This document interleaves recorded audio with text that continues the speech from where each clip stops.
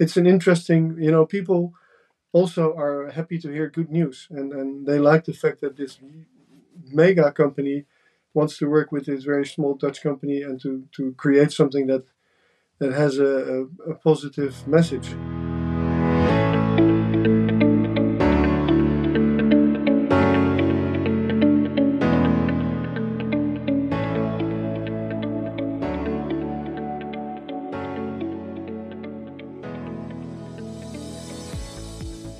Welcome to another episode of Communicating Purpose. I'm John Higginson, and I believe that the best way to get a message across clearly is by talking about something you honestly and passionately believe in. By doing so, you bring people with you. Your passion becomes theirs, and I call this the power of purpose. Today, I'm joined by Bert van Son, founder of Mud Jeans. Mud are the world's first and only circular denim brand, producing jeans that are using recycled cotton and granting customers the option to lease or buy their jeans. Bert founded Mud following a career in fashion as CEO of clothing manufacturers Sahinler and Leomil. In the last 6 years, Mud has saved more than 65,000 pairs of jeans from landfill. Their denim is made from 40% recycled cotton. And once the customer is finished with their jeans, Mud asks them to return them where the material is repurposed into a new pair of jeans. I'm recording this podcast from my home in Blackheath. Bert, tell us about where you are right now. Good afternoon. I'm on the coast, the north part of Holland, a small city called Bergen. I'm not going to say it's one of the most beautiful spots because then people will come here. It's very, very, very nice place to be. It's I bike to my sailing club on the beach in 15 minutes, so I'm a happy man. Great. Well, But don't tell anybody this. We won't tell anyone about it. Well, I love Amsterdam. We've got a couple of clients in Amsterdam, Plastic Soup Foundation amongst them, and I go over there as much as I can. So, just tell us a bit we about. We just had the Plastic Soup Surfer coming to you in London. Yes. Did you see him? Yes. You have to interview him. Actually, he's a much more interesting guy to interview, I would say. Well, let's see. Tell us about your journey, Bert. Tell us about your journey to of how you got to where you are today. Oof, that's a long story. Now, I started as a young boy already in the garment industry, and I've seen it grown in my life from something where you made beautiful clothes to look good and to be protected, and this slowly came in the 40 years I've been in it. I've seen it going to this horrible fast fashion industry that makes clothes of low quality, with not taking care of people and using lots of toxic material in it, and it's just only part of it, and that's not a good thing. So that's why I started Mud Jeans and tried to change things, or at least show that things could be done differently. Now, leasing clothing. That's the short version. That's the short version. Yeah, I'm gonna try and get a bit more out of you in there. Okay. Now, leasing is a novel way of purchasing jeans by any means. I mean, how do you get that communications message across? That's very complicated. Well, maybe I should first explain why we started that. I started this company 11 years ago, and we think that jeans and cotton should be recycled. So we are talking about post-consumer waste. There's a very big difference between pre-consumer waste and post-consumer. I will not repeat this, but that's important. So we use all jeans in our new jeans. If you say that and you want to do that, then you need a certain flow of logistic returns in old jeans to get started and to get the machines rolling to shred your old jeans and make new yarn out of that. So how do you get your old jeans back? One is a deposit, so people get €10 deposit when they send back their old jeans. Yeah. And when we started, we only wanted to have our organic cotton Mud Jeans back, but that was too small. So we opened up for other brands, people wearing other brands, to send them back their jeans. At least we needed 95% cotton in it. So if you have a pair of jeans made of a lot of polyester, we can't do much with it. In the circular economy, you want to create a mono stream of materials. So that's one way to get your old jeans back. But we thought it would be more fun to really dive deeper and think about our consumers as our ambassadors and as our friends, and saying, you can use our jeans, but we remain the owner of the raw material, and you have to send them back after use. And that's where the leasing system started. In the beginning, we had a very complicated system. We've been redoing it over the years, and now it's a simple system. Actually, you pay 12 times, and after that you can keep it longer, because we do not want to push fast fashion, because jeans mostly go longer than 1 year. But the idea is to have a connection with your customer and say, listen, we're both into this. We need your old jeans back, and we are going to do something intelligent with them. We are going to recycle them and use the yarn again. Yeah. So that's where it all started. Yeah.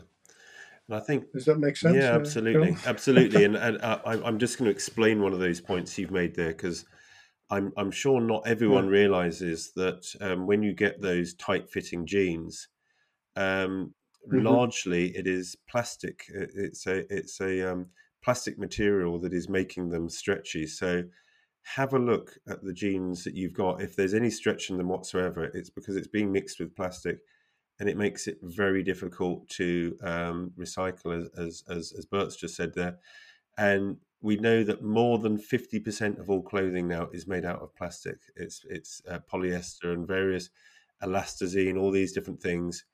It is horrific. It is the fossil fuel industry finding a new route to sell, and they're turning it into the clothing that we're all wearing. So have a look at those labels sticking on the side. It will scare some of you, the amount of plastic that is in clothing that you actually think is cotton, like jeans. Why is it that the fact you're well informed, Joe? Well, we've got lots of plastic clients.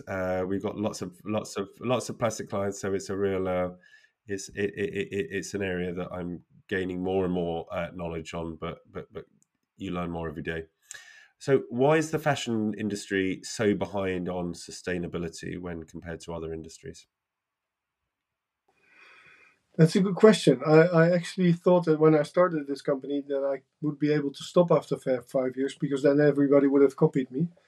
But that didn't happen. We're still here, 11 years later. So it's still necessary to be a front runner and to show the world that you can recycle clothing, and that you can make jeans in a proper way, and that you can pay people a proper salary to make them for you. And the list is long. If you read our 78-page sustainability report, you will see all our secrets, because we have no secrets. We want to be ultra transparent. Why is the industry so behind? I think there's many reasons, but one of them, people are used to make quick wins.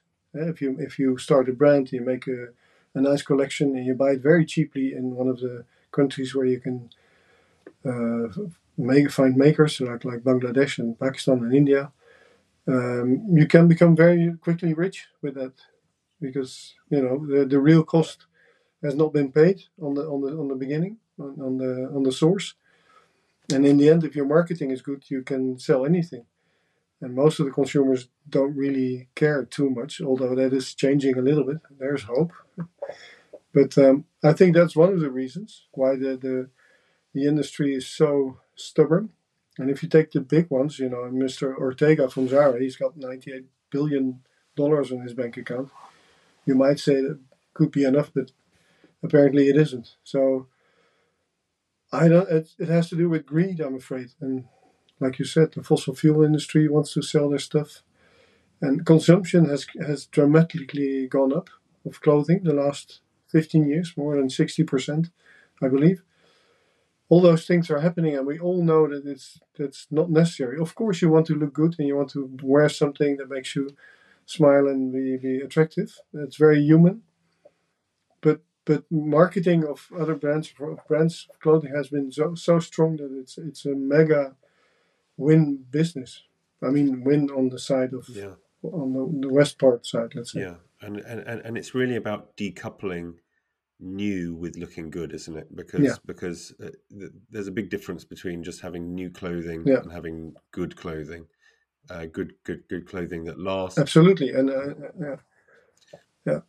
you can buy very cheaply a pair of jeans, but you can also say, maybe I buy one pair of jeans of high quality, which will last very long, and enjoy that, and enjoy also the feeling of having something beautiful and quality like.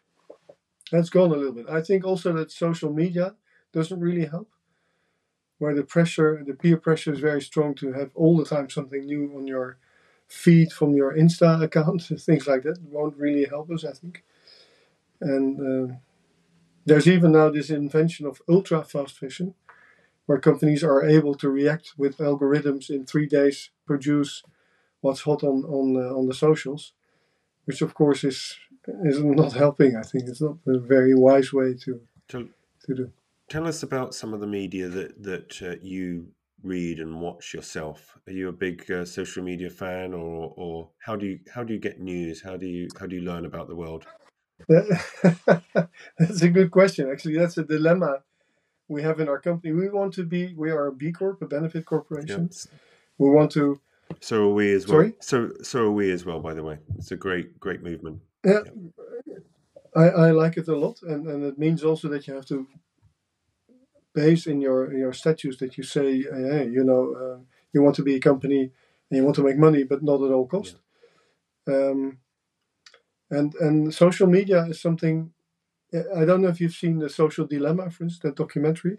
Yes. That's been sticking in my mind a Yes. lot, and the whole idea behind social media isn't something that I really connect with, let's say, because if you want to do something right and you want to make the right jeans, do I want to bother you with advertisements on your social media? I have to, because I have to find you and you have to find me, and we have to try to get connected, and it is a way to get connected, but the whole system behind it doesn't make me feel good. So for me, I don't have TikTok, although I should. I think everybody says we should start advertising on TikTok. We don't at the moment. We might. Yeah. We use Insta a lot because I think that's more or less sort of okay, if you may. Yeah. And we have a good influencers there. We work with people, of course. So, but I myself, I'm an old man, Joe. I'm not so old. I've not been grown up with socials. Sorry, not so old. Younger but Charles as well, I'm sure. So I hope so. So how about yourself? Do you watch TV? Is there a particular newspaper that you read? Is there any magazines or shows? In Holland, I watch TV. I watch the 8 o'clock news. I read NRC in Holland. You might not know that, but that's a quality paper, which I read once a week because it's a Saturday morning compilation of the weekly news.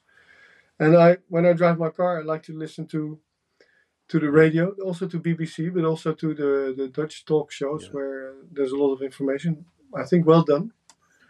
And I'm a member of Follow the Money. Yes. I don't even know them. These are really guys that go to the bottom of things, which I like a lot. So I support them. It's a very free movement of journalists, which I think we should all support, because it's hard to be a journalist these days, I think. So Follow the Money is something I really admire what they do. Things like that. I think that's why podcasts have particularly become popular, because it's almost a antithesis to the 10 seconds of TikTok that you've got in order to, gain someone's interest. And actually, people are thinking, actually, I want to spend a bit more time on a subject. I want to go a bit more in depth, and doing it in the sound format, where you can actually still look around, you can go on a nice walk, you can still look at nature. But, hopefully some of our listeners will be walking around in nature when they're listening to this podcast that we're recording right now. I hope so too. Yeah, I also listen to a lot of podcasts, also the ones that I've been doing. World from Scratch is a nice one from a girl from Holland. She has a lot of nice. I did a lot of actually. I've been finding good podcasts because people like you invited me to it. So it's more the other way around. Let's say. But that's also good, I think. Great. Tell us about one of your big communications wins, because this is a podcast in large places for people in the communications. Tell us about a win that Muntz had. In the 11 years that we've been doing this, we've had some really nice highlights. One was, of course, the beginning, the launch of lease jeans, because in the denim world, everything has been done except for leasing jeans. So that was that's great. That was a lucky shot because as a small company, when you start, that's suddenly the whole world tumbles over to hear your story about leasing jeans, which I thought wasn't that special, but apparently it was special. If we it's a first, were having articles. Yeah, if it is a it's first, a first, yes. Okay, yeah, fair enough. So Wall Street Journal. I mean, imagine you start a small company, and the Wall Street Journal calls you to have to do a full item about your company, which is of course what you wish for. So that was really a lucky shot that people really, and I think it was also the right moment. It was in the start of the sharing economy. Airbnb started, Uber, all those things were Peerby. So we were sort of in the whole wave of this sharing economy thing. So that's nice. That was a good one. We did a collaboration with Sea Shepherd, for instance, which I like a lot, because what they do, they're really daredevils, and what they do is really admirable. And actually, I also learned a lot about the whole fishing industry. I didn't know much about it, I must say.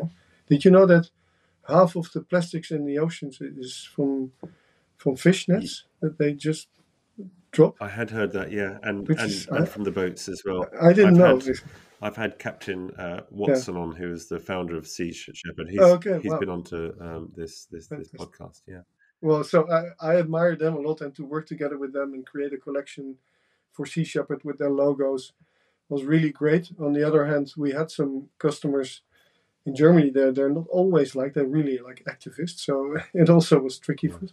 But we did some fantastic things that brought boats to fairs where we were showing our collection. So that was, I think, a good shot.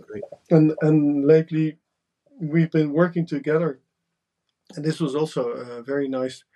I think 3 years ago we were contacted by a small Swedish furniture company called IKEA, and they asked us they want to become circular in 2030, which honestly, it's really written down and signed. I haven't and heard they said, of you them. are circular. Hopefully they'll get big one day with your help. That it's nice, because they told me one of their challenges is that they sell 2D, and when they take back things, because they want to take back things and start recycling, it's in 3D. So I can imagine that's quite a challenge. But anyhow, so we started working with them on the clip-on cover. Do you know the clip-on? I think we sell it in the UK also. Yeah. Okay. Yeah. Do you know the clip-on, the two-seater coach? Oh, couch? Yes, I do. Yeah. Every student had one, and we made a denim 40% post-consumer waste cover for this. It took us 3 years to develop this, and we needed somebody inside IKEA to really put his shoulders under it to keep on going with all the processes, because it was really hard. But anyhow, after all the audits and all the lab tests and all, you cannot imagine, we were ready to ship the first lot of covers. And when we shipped it, we did a really nice marketing campaign together with them. And there again, as a small company, when this company puts its marketing machine behind it, you don't know what's happening. It's really not. We were in all the papers everywhere, because it's an interesting, people also are happy to hear good news, and they like the fact that this mega company wants to work with this very small Dutch company and to create something that has a positive message and a story behind it, and where the people now, the customers from IKEA, can bring their old jeans, and we recycle them for them, and we make these covers.